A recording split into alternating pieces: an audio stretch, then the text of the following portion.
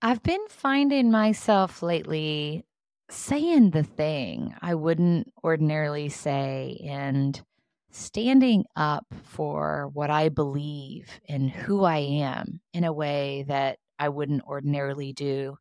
And you know what? It feels so freaking good to come back to who I really am. And I've been processing so much of the putting down what I am not to be more of who I really am. I'm never going to be all things to all people, but I can always be more of who I already am. And isn't that the work of uncovering who that is?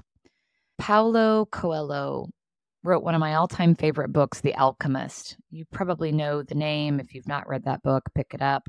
But he has one of my favorite quotes that really gets at this sentiment of being more of who you are. And he says this: maybe the journey isn't so much about becoming anything. Maybe it's about unbecoming that which really isn't you, so that you can be who you were meant to be in the first place. Oh, that's so good.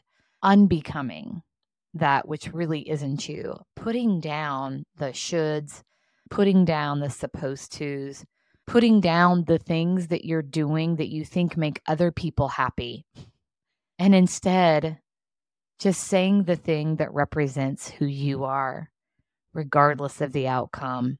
You aren't responsible for how other people respond to who you are. You're responsible for being that.